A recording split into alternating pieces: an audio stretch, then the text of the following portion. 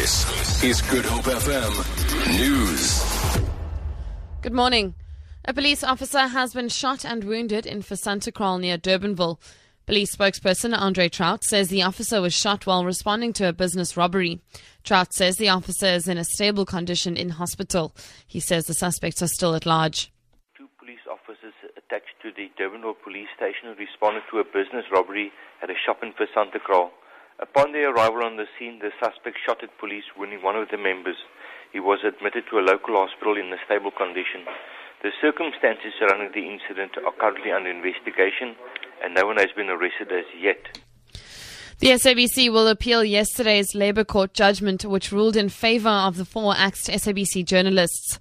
The public broadcaster's lawyers wrote a letter to the trade union Solidarity stating that the journalists may not report for duty pending the outcome of the appeal. The court ruled that Jacques Steenkamp, Krivani Pillay, Suna Venter and Futa Kriche are now free to return to work.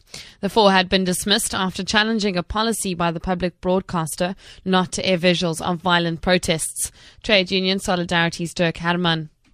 The SABC wrote to us a letter and showed their intentions to appeal this specific judgment. That actually means that the specific journalists can't go back to work today. We are very disappointed. It's as if the SABC wants to continue their unlawful action. We will today serve papers at the Labour Court on an urgent basis to make sure that we can get these journalists back to work pending this specific appeal, and then, of course, we will oppose the appeal as well. The Western Cape High Court is expected to hear an urgent application by ANC provincial leader Marius Fransman today. He's asking the court to compel the ANC's Integrity Committee to give him the results of its findings into allegations of sexual harassment against him. Fransman was asked to step aside earlier this year, pending the outcome of an investigation into the matter. Fransman says he has not received any formal communication. National spokesperson Zizi Kodwa says Fransman's fate lies with its disciplinary committee.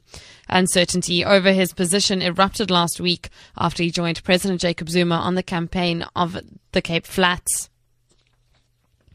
The Independent Electoral Commission says there will be a logistical nightmare if the local government election system is changed to allow voters to cast their ballots anywhere in the country. This comes as media workers, police and health workers are required to work on election day, even if it is declared a public holiday. The IEC says there are close to 5,000 different ballot papers for the municipal elections.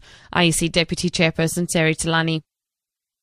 We've got 4,649 different ballot papers. So if you are registered in Johannesburg in a particular ward, your ward is going to be different from a person who is in Kimberley. If you were to be given a ballot paper for an area where you come from, it would mean that we've got to chase people around with ballot papers relevant for their different areas. For Good Hope FM News and Traffic, I'm Vicky McCallum.